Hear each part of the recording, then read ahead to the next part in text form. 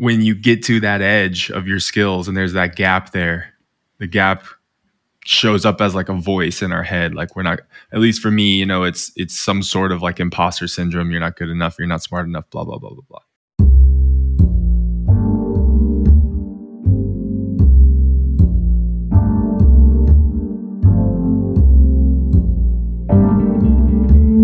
Hi, I'm Bill Small. And I'm Miles Hansen. Welcome to The Subtle Art of Not Yelling, a weekly podcast for creatives about the creative process. Learn how to finish what you start, ship your work, and build a business without being the loudest on the block.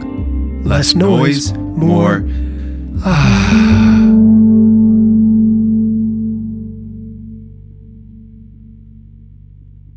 Our guest today loves stories that feature grace and redemption, ask questions without necessarily answering them, and point towards possibility. Join us for a conversation with writer Abigail Morrison. Hi. How's your day been? Oh, it's been good. Yeah, I got done with work just a little bit early, so that was nice. Lots of big projects, learning lots of new stuff. So yeah, looking forward to this. So, what are you doing at work?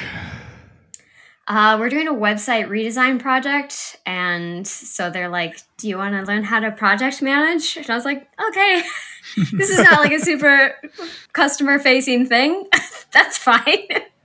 So, it's good. I'm glad that they believe in me to do it and have given me a lot of latitude to learn and trial by fire a little bit, but so far just a nice toasty flame and not too painful yet. So cool.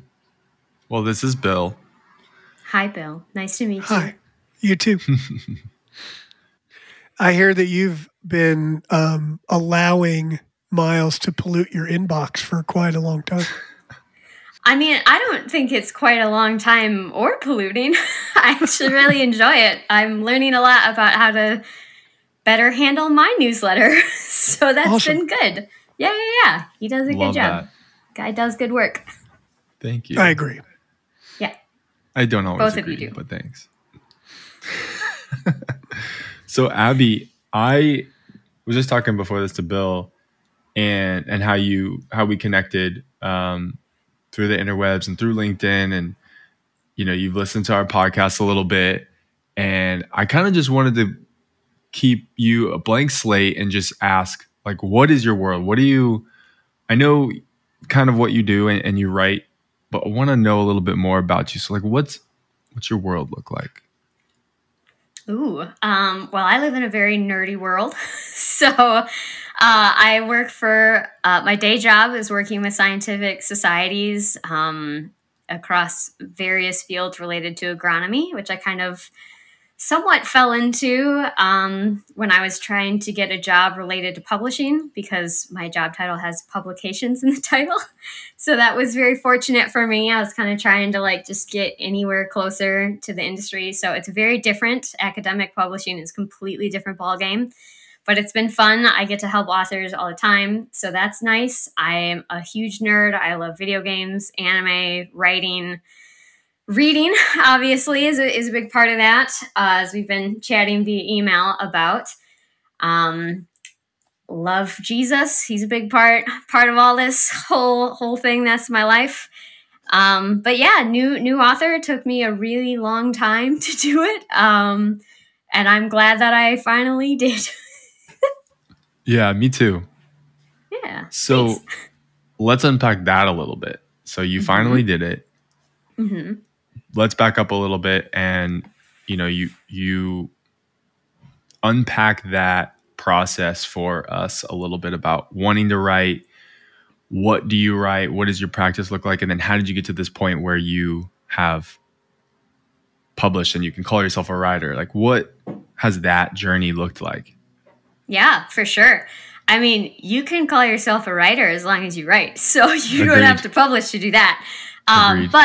So writing has been something that I've always had, even since third grade. I think I wrote a story about a snow day or something, and the teacher was like, "You did a good job." And I was like, "Yes, I received that. I will take that on for my identity for a very long time."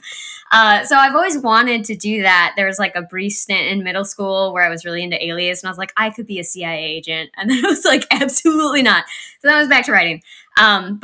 And like, I was super prideful about it was the problem, because I grew up in a small town. So it was very much kind of big fish in a little pond, or at least an inflated sense of selfish in a little pond.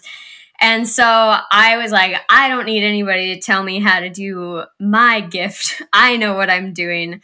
And so I was just completely unteachable. It was terrible. My poor mom, she would like give me the nicest criticism. And I'd be like, you just don't get it. I was the worst. It was really, really bad.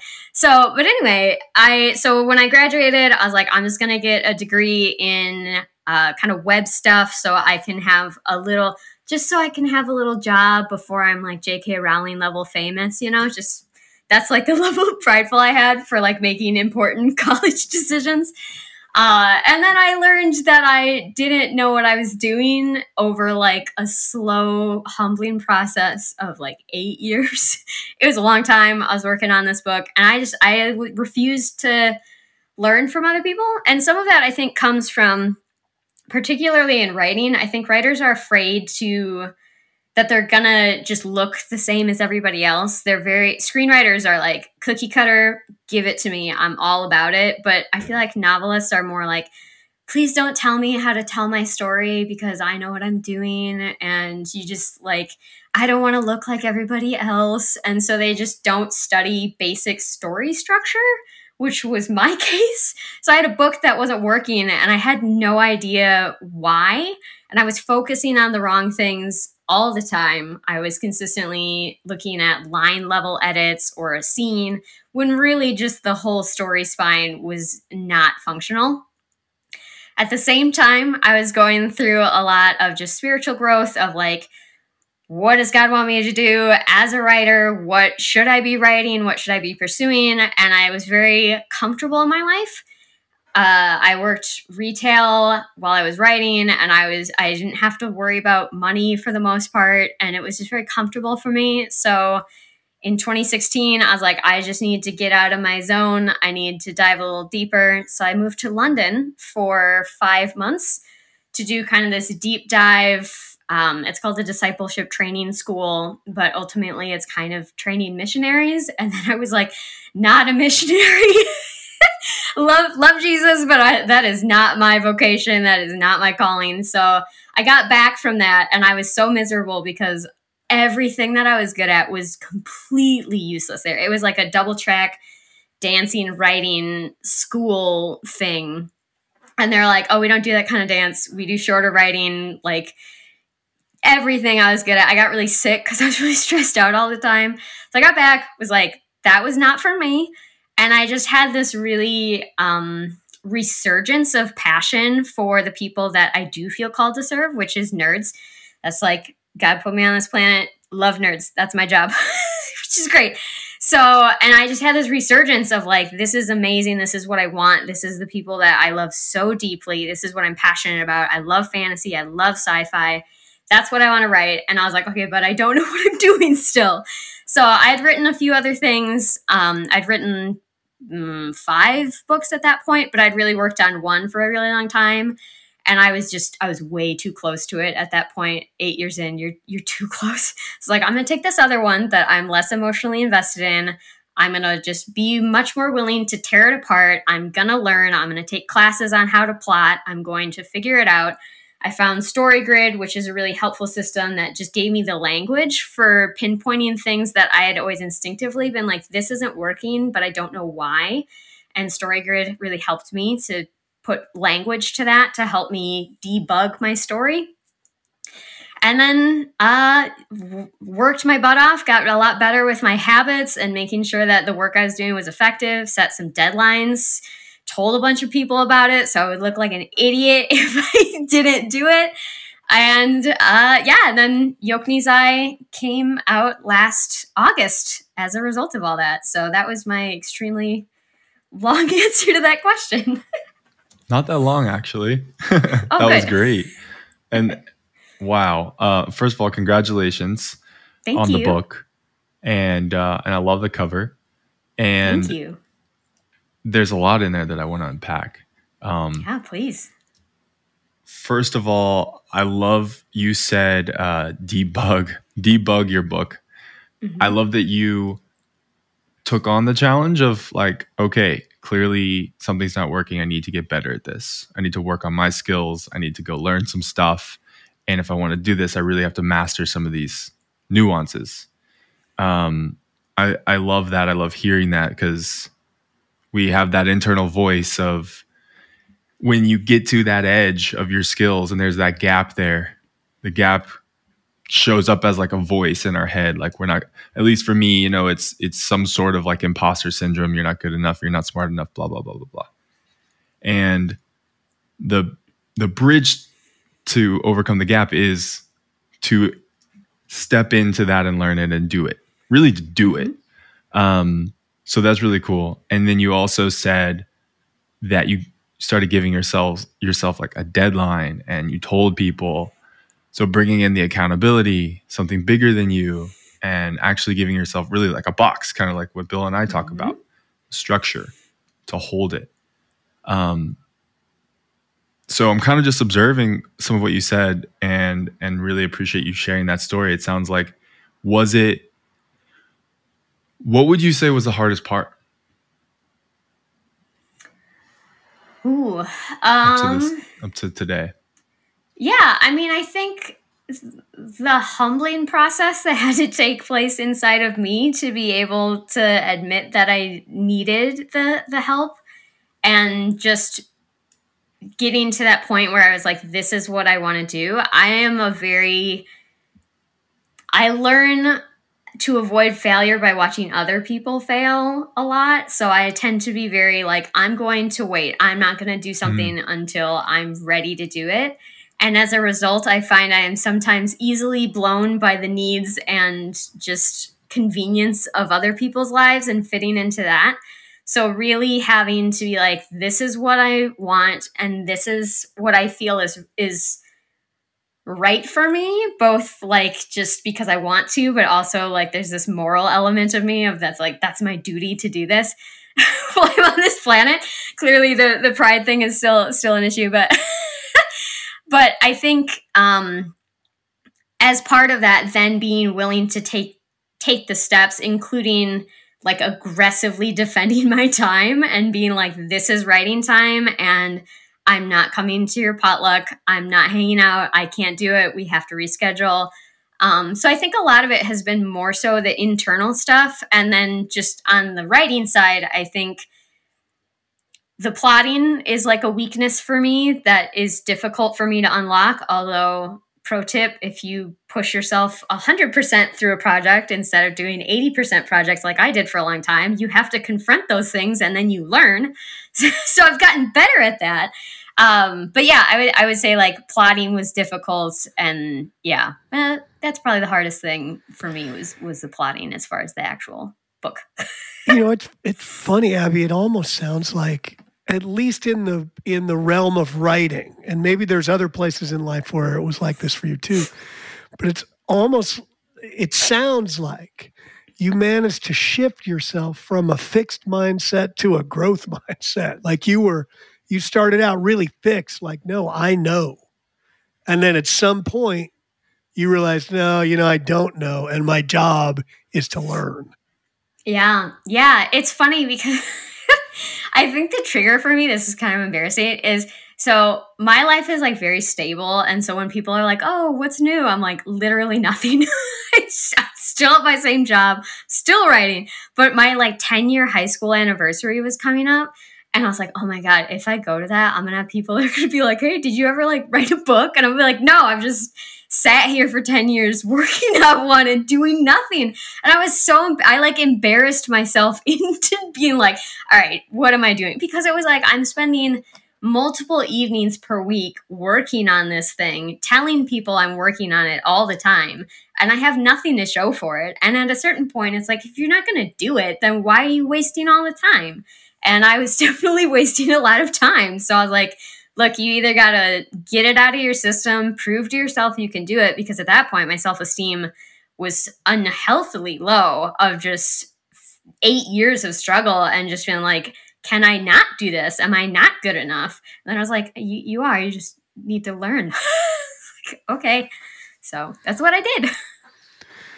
You mentioned one of the things that you came to is creating habits for yourself. And we've been talking about this a lot because, consistency is really easy in some areas, really hard in others. Most people I know, even writers who already have a book, writers who are in the middle of a book, writers who are writing a book and writing other stuff, whether they're making money as a writer or not, developing a consistent writing practice seems to be challenging for just about everybody. How did that go for you, and what does it look like now? Yeah, that's a great question. So I think one of the biggest things for me, and I try to tell other writers, is defending your time is really important. I think creatives a lot of the time feel very like icky about being like, no, I can't do this thing with you because I need to work on my practice, or I would rather sit in my room by myself at a keyboard than spend valuable time with family and friends. And that's not really what it is, but I think people feel like icky about it. So my recommendation to people is like figure out why it's important and just have conversations with people about why this is important for you to be able to do it. And I know for me, when I'm not writing, I turn into like a weirdo because I'm just like, I'm in here and I can't get it out. And I need to get it onto the page, or I just get really like restless, and it's weird. But so what that looks like for me is I set aside time Monday, Thursday, Friday in the evenings, and then Saturday mornings are like my writing times. And I've kind of trained myself into this weird, almost like Pavlovian dog response about it, where I have like rituals that it's like, this is in my writing brain time. So I make dragon well tea. It's really good. Recommend it. Go to the bathroom, get water. I usually have like a billion liquids accessible to me. And then I actually bought these super adorable kitchen timers. They're very, very cute. And so I have one that's like, this is my writing timer. I use the other ones for other things because I had to justify it. So I'm like, the Fox timer is on for 20 minutes, and just, you have to work on it for 20 minutes. This is not check social time. This is not text your friends time. This is writing time. And as long as I hear that ticking, I'm like, okay, this is writing time. And usually that gives me enough oomph to get over that initial hurdle. And then at that point, I just keep 20 minutes at a time until I'm done. I don't really take breaks. I just keep going.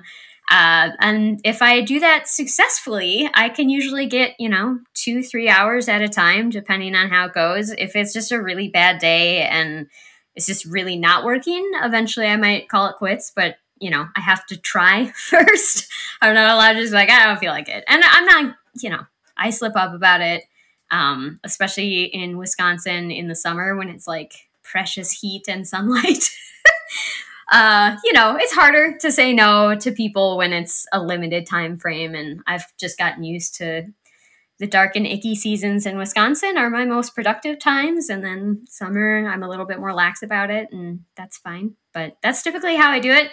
If I have inspiration, I might work on it other times. If I have deadlines, when I was doing copy editing for Yoke Knees, it was like 60-hour weeks, like day job, copy edit for 4 hours at a time, totally screw up my shoulders.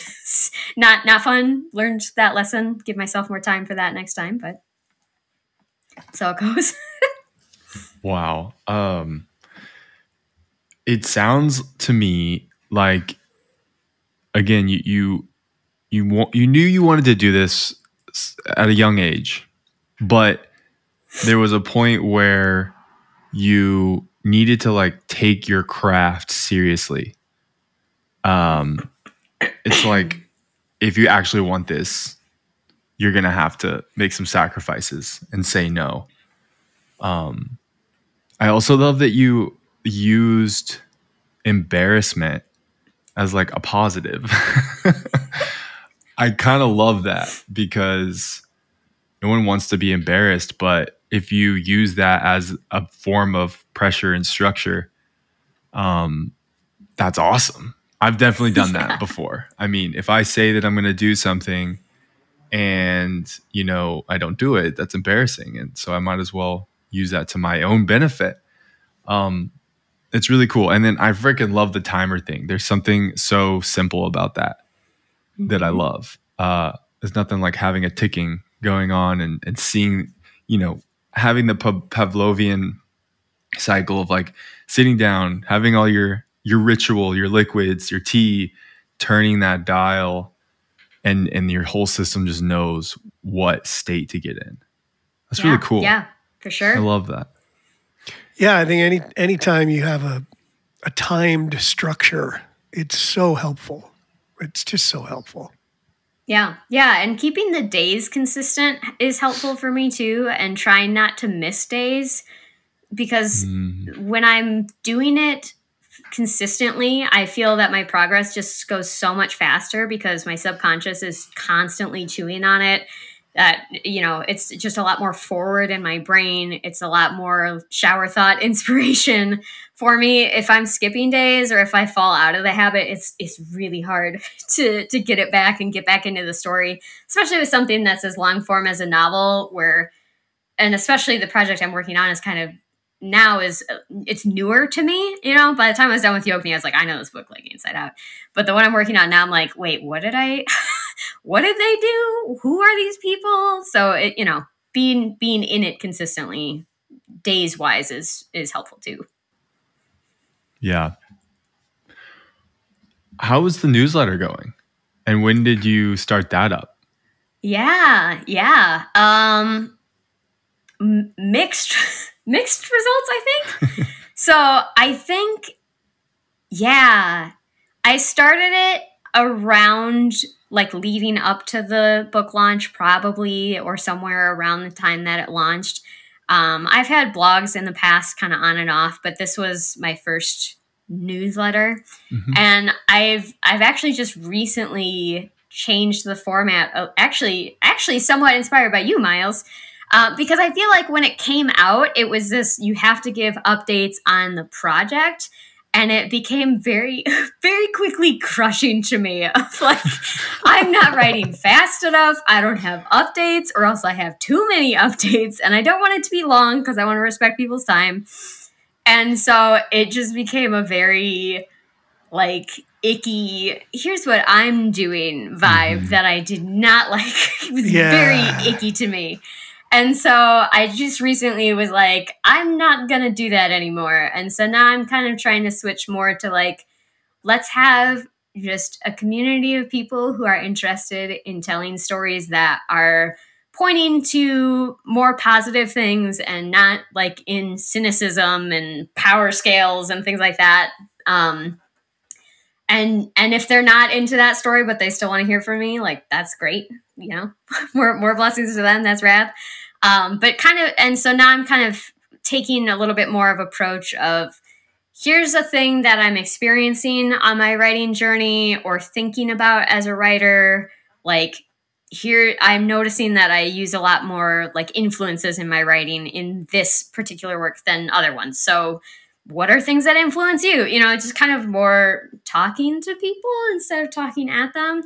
So that's been a good switch. I'm also being a little bit less stringent with myself of like, you have to get this out every other week. Sometimes because it's inconvenient. If it's like, oh, well, it goes on sale next week for like 3 days, they're never going to remember that. So it's helpful to just adjust for that if it is a case where I am promoting something. But also I'm just like, I don't have the energy. I consider it a blessing of mine that I can do very limited things because it really makes me take care in the things that I do. I'm very like, I'm either 0% invested in this thing or I am 120% invested, and there's no in between for me. So it's definitely something where I was like, I'm not able to actually work on my book because I'm spending so much time thinking about newsletters and blogs to write, and then having to take the time to write a blog. I'm not a fast blog writer. And so I was just like, I can't write the book fast enough to give good updates because I'm constantly writing updates for the book I don't have time to write. So I was like, that doesn't work. So yeah, and it's a lot easier. It's much easier for me to be able to write a newsletter that's just like, hey, what do you think about this? Than like, hey, you should check out this thing that I did that I'm really proud of, even if I am really proud of it, but tedious over time. I love that. Yeah, it's a big difference. I think coming from the music world, if you go and you look at most of the newsletters that musicians send out, it's really just, hi, here's what I'm doing. Here's where you can come see me. Here's my record, whatever. And it's so boring. It's awful. I mean, even if you're interested, at some point, it's like, yeah, I don't care. Give me something else. So it's so much nicer to hear, tell me something, tell me anything, Yeah. Yeah. Talk to me. Yeah. It's cool. Yes. Good switch. Yeah. Thanks. Yeah. Nice adjustment. It's good to adapt like that. And you don't need to, I'm always trying to question. I've gotten better at this, like questioning why I even do something. And then like you get to make it, there's no rules, which is good and bad. Like Bill jokes a lot. We kind of have newsletters that are weekly-ish. I will miss a week every now and then for whatever reason. And that's okay. It's all good. I literally put weekly-ish in the description because I don't want to set myself up for, failure. I mean, I want to have appropriate expectations. Every now and again, you're not going to hear from me. You're just not. Yeah. And I think with email specifically, people just, it's that spotlight effect where it's like, oh no, if I miss, and I'm like, oh yeah, Who's you're the even only gonna one. oh hey, an email from Miles. That's great. I don't care when it shows up. I'm like, oh cool, that guy. Nobody's keeping track that much. I think the only time I notice that is I'm on one or two things that are either daily, like I get a daily email from somewhere, and when they stop, I'm like, what happened? Where'd it go? Did I miss it? But weekly stuff, not really. Kudos to you. I cannot do weekly newsletters. Just immediately get overwhelmed. I'm like, just kidding. Bye.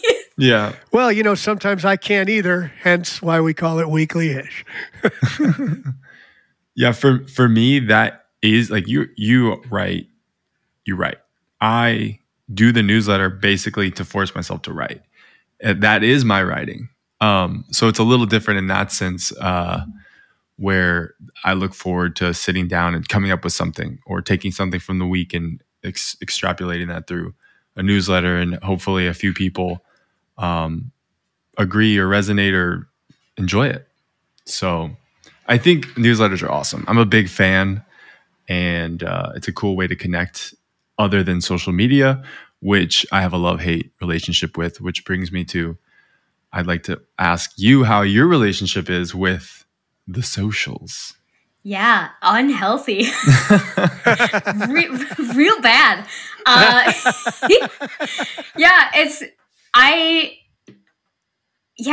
left social media entirely maybe like 4 years ago. And then when the book came around, I kind of got back on. I find it very easily overwhelming. I find it very easy for me to be comparing myself to other people. I was recently had entered into this contest, and I lost, which has been most of my contest experience, which is fine. And I saw the winner was like, hey, yay, I'm one step closer. And I was just gutted for the rest of the night. I was like, Abby, you should buy that book. That would be good for you to fight that instinct. And I still need to. This is my being accountable. I got to buy that book. It looks good.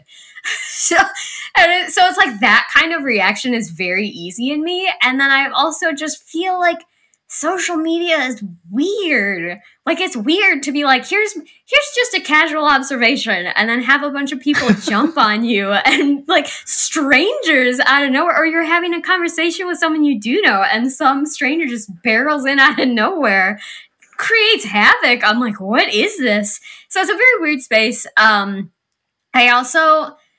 I really value nuance in conversation. I want to be able to pick apart, like, what do you mean by integration versus white space versus what?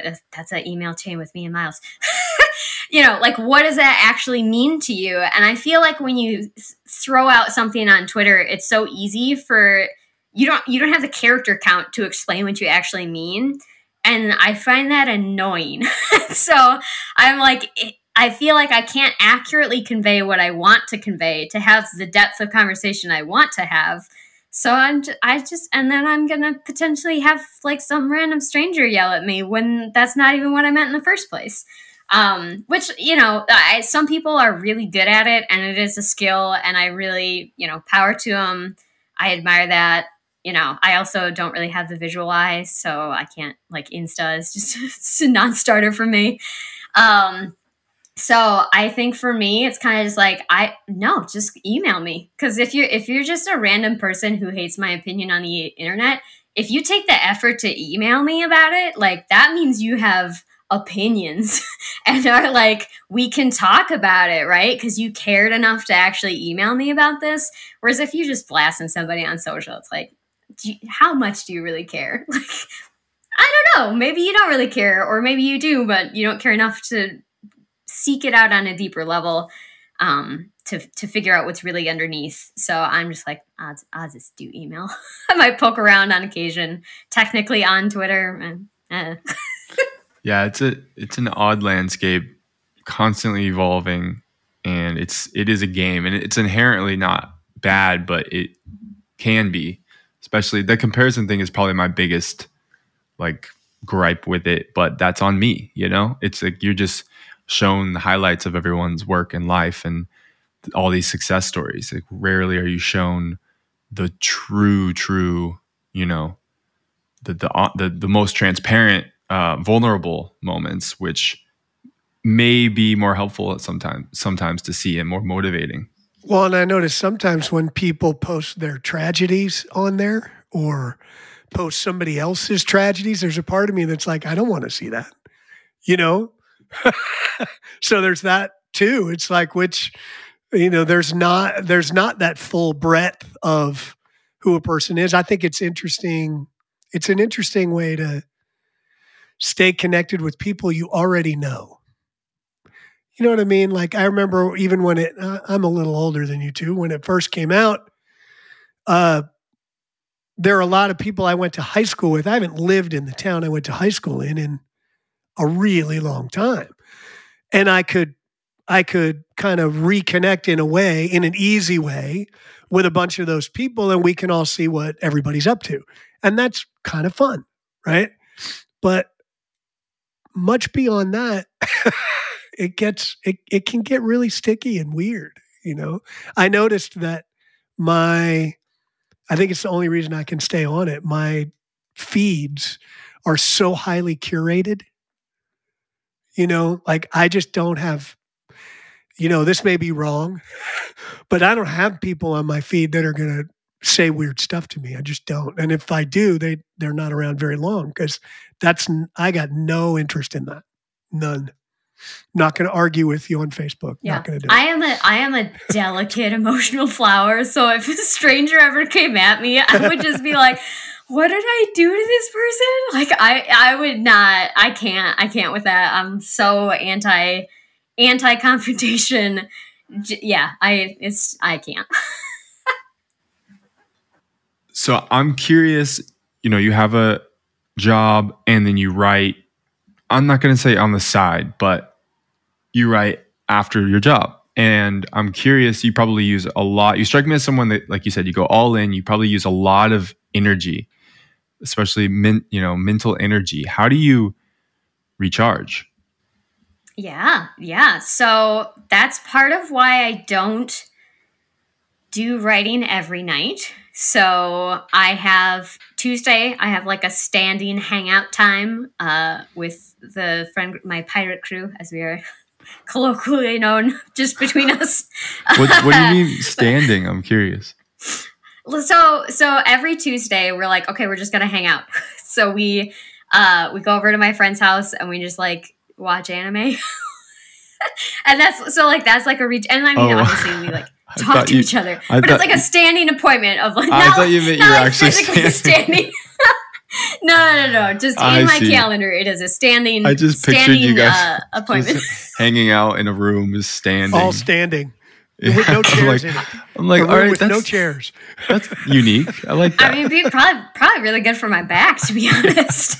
Yeah. No, it's a standing appointment in my calendar on Tuesdays. So that's good. Wednesday is kind of my free day to just hang out with family or what have you. And when I'm done with so I get done with work at 4:30, and usually I'll have like a little bit of transition time because I can't go from that straight into writing. But hopefully, ideally, I'm writing by 5 and then done sometime between like 7 and 8. So usually after that, I'll maybe watch something. I try to read before I go to bed every night. I don't always do that, or I just get really sleepy. So I try that. So that's most of how I recharge. I try to go for walks because that's good for me. I'm a very sedentary person. It's an area of growth for me. But yeah, most of it is just activities I enjoy. I mean, video gaming, sometimes I'll just be like, I'm just taking a day off. I'm just going to play this for like 4 hours or more. If it's a weekend, who knows? So yeah, usually just hobbies, engaging in hobbies, trying to take time to rest. I'm getting better at learning how to rest. I'm not good at relaxing. So even if I take a vacation, I'm just like, okay, what I need to like plan this relaxation for optimum recharge. And I'm like, just do the vacation. You don't need to do that, Abby. So that's like an area of growth for me, is learning how to kind of shut things off in the brain to just separate activities. I try not to like mix things too much. So it's not like I'll be writing and hanging out with friends like at the same, like I have to separate those. Yeah, I'm not very good at that kind of multitasking thing. Same. Well, that's good because there's no such thing as multitasking anyway. So That's true. It's okay. That is true. Did you self-publish your book? I did. Yes. What was that process like for you? Oh, it was easier in some ways than I thought it would be. So like I said, the copy editing took a long time, and some of that was because I was new. I was like, how much of this am I allowed to say no? And how much, like, am I going to offend the editor if So I had to go through like different stages of editing. Developmental editing, which is like high level, does the story work? Copy editing is just like, do these lines, word choices, do those work? And then proofreading is like just grammar. So I had to go through like different stages of that, which was kind of the biggest process, was getting the book done. But then the self-publishing process was actually pretty easy. There's a few things that you just have to like look it up and learn. So Ingram Spark is the company that like Barnes & Noble and a lot of bigger booksellers use for distribution. So getting it onto Ingram Spark was kind of weird because they were like, here's categories to choose from your book. We use it for this thing. And it's like, I don't know what that thing means. Can you tell me more? And they're like, nope, no, you just need to know. And I was like, okay.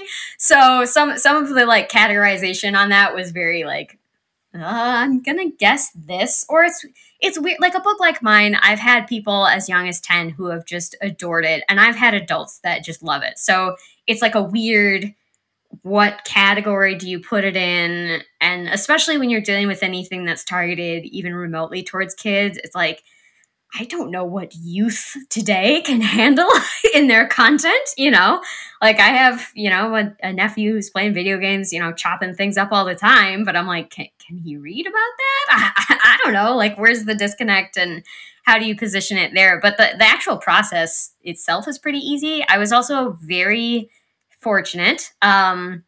because my brother is an amazing illustrator. He did the line art for the cover. And then my dad was a graphic designer for 30 years. So he was like, I can do the color and all of the layout. There's a really good program called Vellum that I used for the interior, but then dad was like, bleeds, trims, boom, bada boom. Like, I got it for you.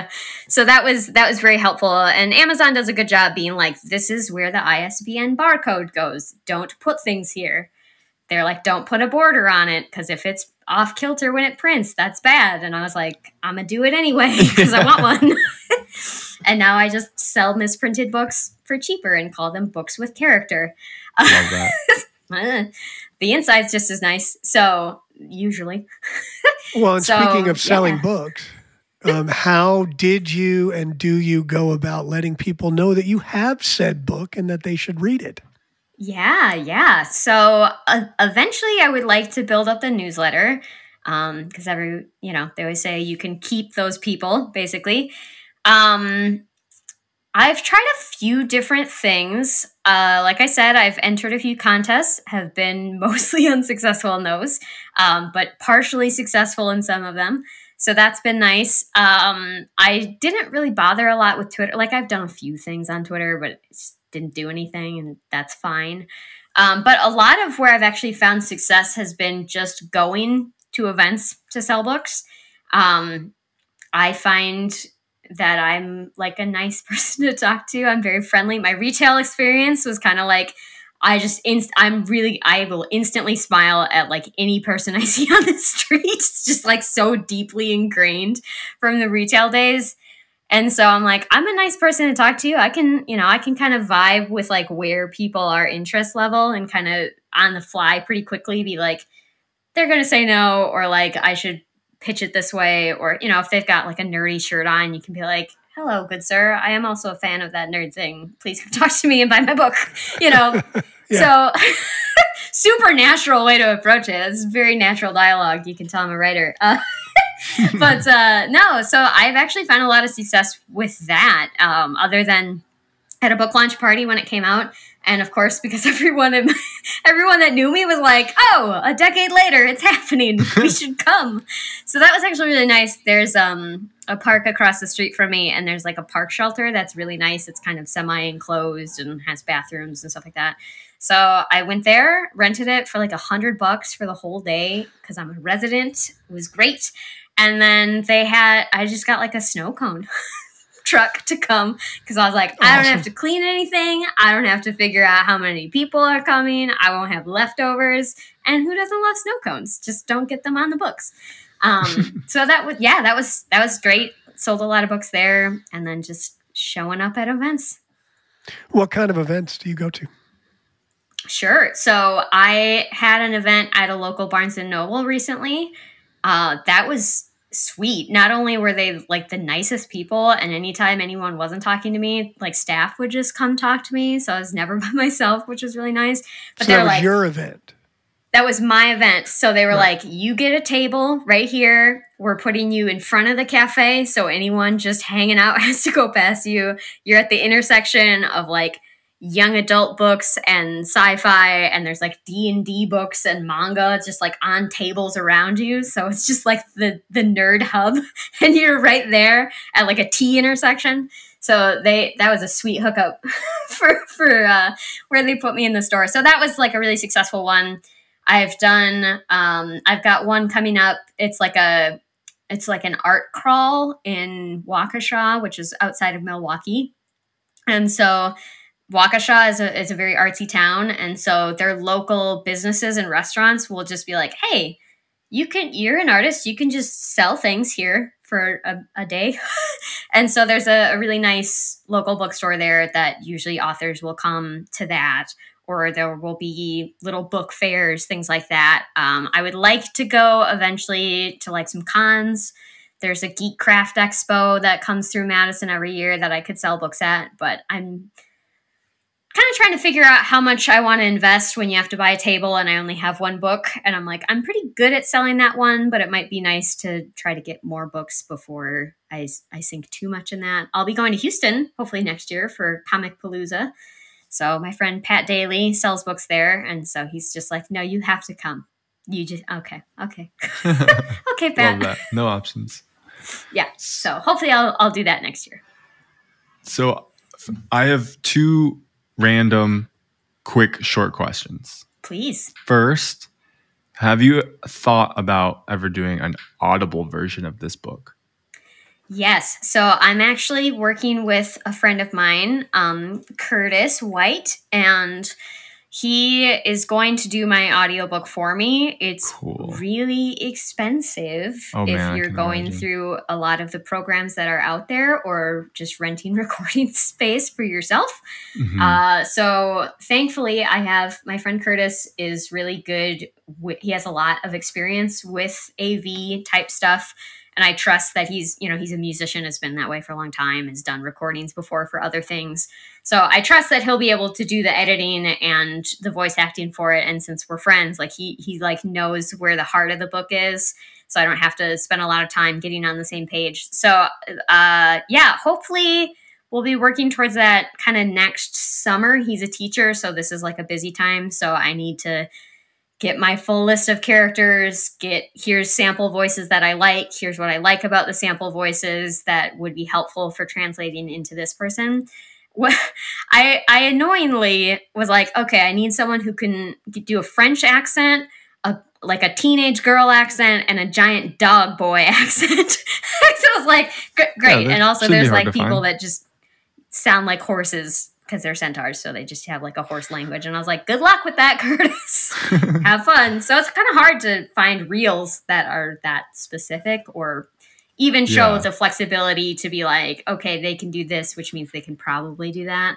So that is what I'm moving towards. Yes. That's awesome because I am a huge Audible book fan, especially with fiction, like going to bed and stuff or just hanging out. Like, it's one of my favorite things. So I'm excited for that, and I will definitely give it a listen once it's done. For sure. And then second random question is how did the Typo Hunter Wall of Fame come to be? Yeah. So the Typo Hunter Wall of Fame is basically just on my website. Anyone who sends me a typo they find in the book just gets on the wall. And that really just came from the fact that you can never see all of the typos. Like it's just, you're not going impossible. to. It's impossible. And so because indie books, you can make changes very easily, it just seemed very natural to me to be like, because when I find typos, I'm like, I would like to tell this person, but also there's that, I don't want to be that person that's like, excuse me, that's the wrong version of this. This sounds oddly familiar. I totally did that to you. I'm sorry. It's so good. It's like telling someone they have spinach in their teeth. Why would you not want so that? I'm like, it's helpful. And so I kind of wanted to give people an incentive to do that. And then they get, if you find one, you get an exclusive Typo Hunter sticker. They are very, very pretty. I have the first ones, but I don't have the second ones finished yet. But hopefully someday you'll get some stickers as a thank you. Just because that's so helpful to me. Yeah. I love it when people find typos because I'm the worst proofreader in the world. It's hard, especially when you've been staring at it for a while. I left an entire song off a record one time. Oh, no. Okay. Yeah. I mean, it's on the record, but if you look at the track listing, it's not on there. And the funny thing is it's track 4, and I still call it a hidden track. Yeah, that's good. There's a hidden track. It's track 4. Well, that's when you can turn it into something fun, you know? Yeah, which is exactly what you did with this Typo Hunter. I've never seen that before, and that is like... Yeah, it's really good. I'm already trying to think about how I can do that for my stuff. I love it. Fun fact, if you buy books from me now, they still have typos in them, and I do accept repeat typos. So I want a sticker. There you go. They're good stickers. Jeremy designed them. He's the cover artist designed them. They're very cool. Love it. Awesome.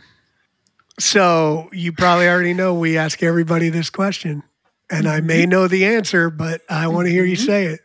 Do you consider yourself more introverted or extroverted? A hard introvert. Hard introvert. Yeah. I love humans. I am so infatuated with other human beings. Big fan, but there's times where I'm just like, I love you. No one ever talk to me ever again. So yeah, that's can handle like 2 social It things does a seem week. like you can flip the switch, though, because you talk about how you basically sell books by talking to people, right? Mhm. And Yeah. you've had retail jobs, et cetera. So there is a switch you can flip, right? Yeah. Yeah. Yeah. I think introverts get like a bad rap of like socially incapable, and I feel like it's not that I can't talk. Like I love talking to people, I just can't do it for very long. Or like Yeah. if there's Yeah. more than 6 people in the room, I'm like, I probably won't say anything unless I'm called upon to speak, and that's fine, But like one on one, this is my jam. I could do this for quite a while before needing to say, "Don't ever talk to me again." Yeah. I can agree with a lot of that. Cool. Well, what's next? Are you Yeah. gonna write? Are you currently writing new stuff, or are you just focusing on selling this one? And what's happening in the future? Do you have some ideas of new stuff? Oh yeah, yeah. I got plans. Yeah. You have to make like 7 or more books before you can really make money. Is the somewhat possible myth in indie publishing? There are people who do it with less. But yeah, so I want to get more out there. So I'm currently working on what I'm thinking will be a 5-book series. I've never done a series before, so that's scary. I thought it was going to be 3, and then my friend Kristen was like, "You could write more." And I was like, "I hate you. I could totally write more." So she's the worst and also the best. I love her. So so yes, possibly 5-book series, very different from the Yokenee's Eye, targeted a little bit older, kind of more, I'm calling it like an industrial punk setting because it's kind of like steampunk vibes, but steam isn't their power source. So take that for what you will. Yeah, so my goal, I'm putting my goal out into the universe. I look like a ding dong if I don't do it, is to have the rough drafts of the first 3 done by the end of the year. I am currently very early in the second one, so that is very tight. But I'm going to do National Novel Writing Month in November. 50,000 words in November. So that's a lofty goal, but I'm going to shoot for it and hopefully at least get closer. And it's nice that Yokenee took like 3 years of dedicated work, and the first one in this series is already like way farther than Yokenee was for a really long time. 1 year in, so I'm getting a little faster, which is another goal, just to be able to get them out more consistently and faster, and get a bit more of a backlog catalog built up for readers so they can find one and then read many That's instead of dead really ending at one. that's really exciting. And I would imagine with novel writing, there's a steep, like once you get the first one, the second one done, there's like a steep increase in, the ins and outs, the structure you need, the habits you need, how to schedule the writing in, your expectations are realistic. Like everything just kind of goes faster because you've done it. The muscle is stronger. So, and congrats on already writing the first one of the series. And Oh, you're this into is the Yokenee is a standalone. Sorry. right. But Yeah. didn't you say you're of my career? Yes. of the series? You have Yes. the Oh, five right. 5-book series, and you wrote the Yes. first one, right? Yes. And then now you're right. on to the second one. You got to celebrate Yeah. that. I mean, that's Yeah. you kind of glossed over that, and I was like, that's a big deal. Yeah. I just finished like the second draft of it, 1.5 draft of it the other day, so I could finally move forward. So yes, I'm finally understanding my world better, liking the characters in it better. So that's always a big plus. That's awesome. Well, I hope that in the future, when you are booked at Comic Cons and other things all around the country, that you'll still have time to come back and tell us, how that 5-book series went and what your world looks like then. Yes, absolutely. Anytime you want me back, I'll come running. You guys are great. This really changed my life with marketing to find you guys. Really helped me have a healthier relationship with it and not be so stressed about it. So you guys are That's the great. best, and keep doing what you're doing. Awesome. Thank you, Thanks, Abby. Abby. The world is overwhelming. We're constantly being pulled in a million directions, and it's only going to get worse. So much of what we're sold online is about planning, strategizing, and thinking. But doing is the hardest and most important part. The box is where projects get finished. In the box, you'll organize, prioritize your projects, and finish what you start. You won't learn anything new. You'll simply get a lot done and be a part of a small community of doers. Go to theboxworkshop.com.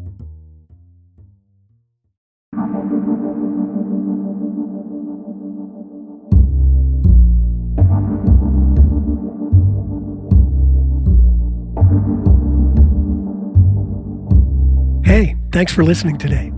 We can't do this without the support of our listeners, so please leave us a review or sign up for our newsletter at subtleartofnotyelling.com.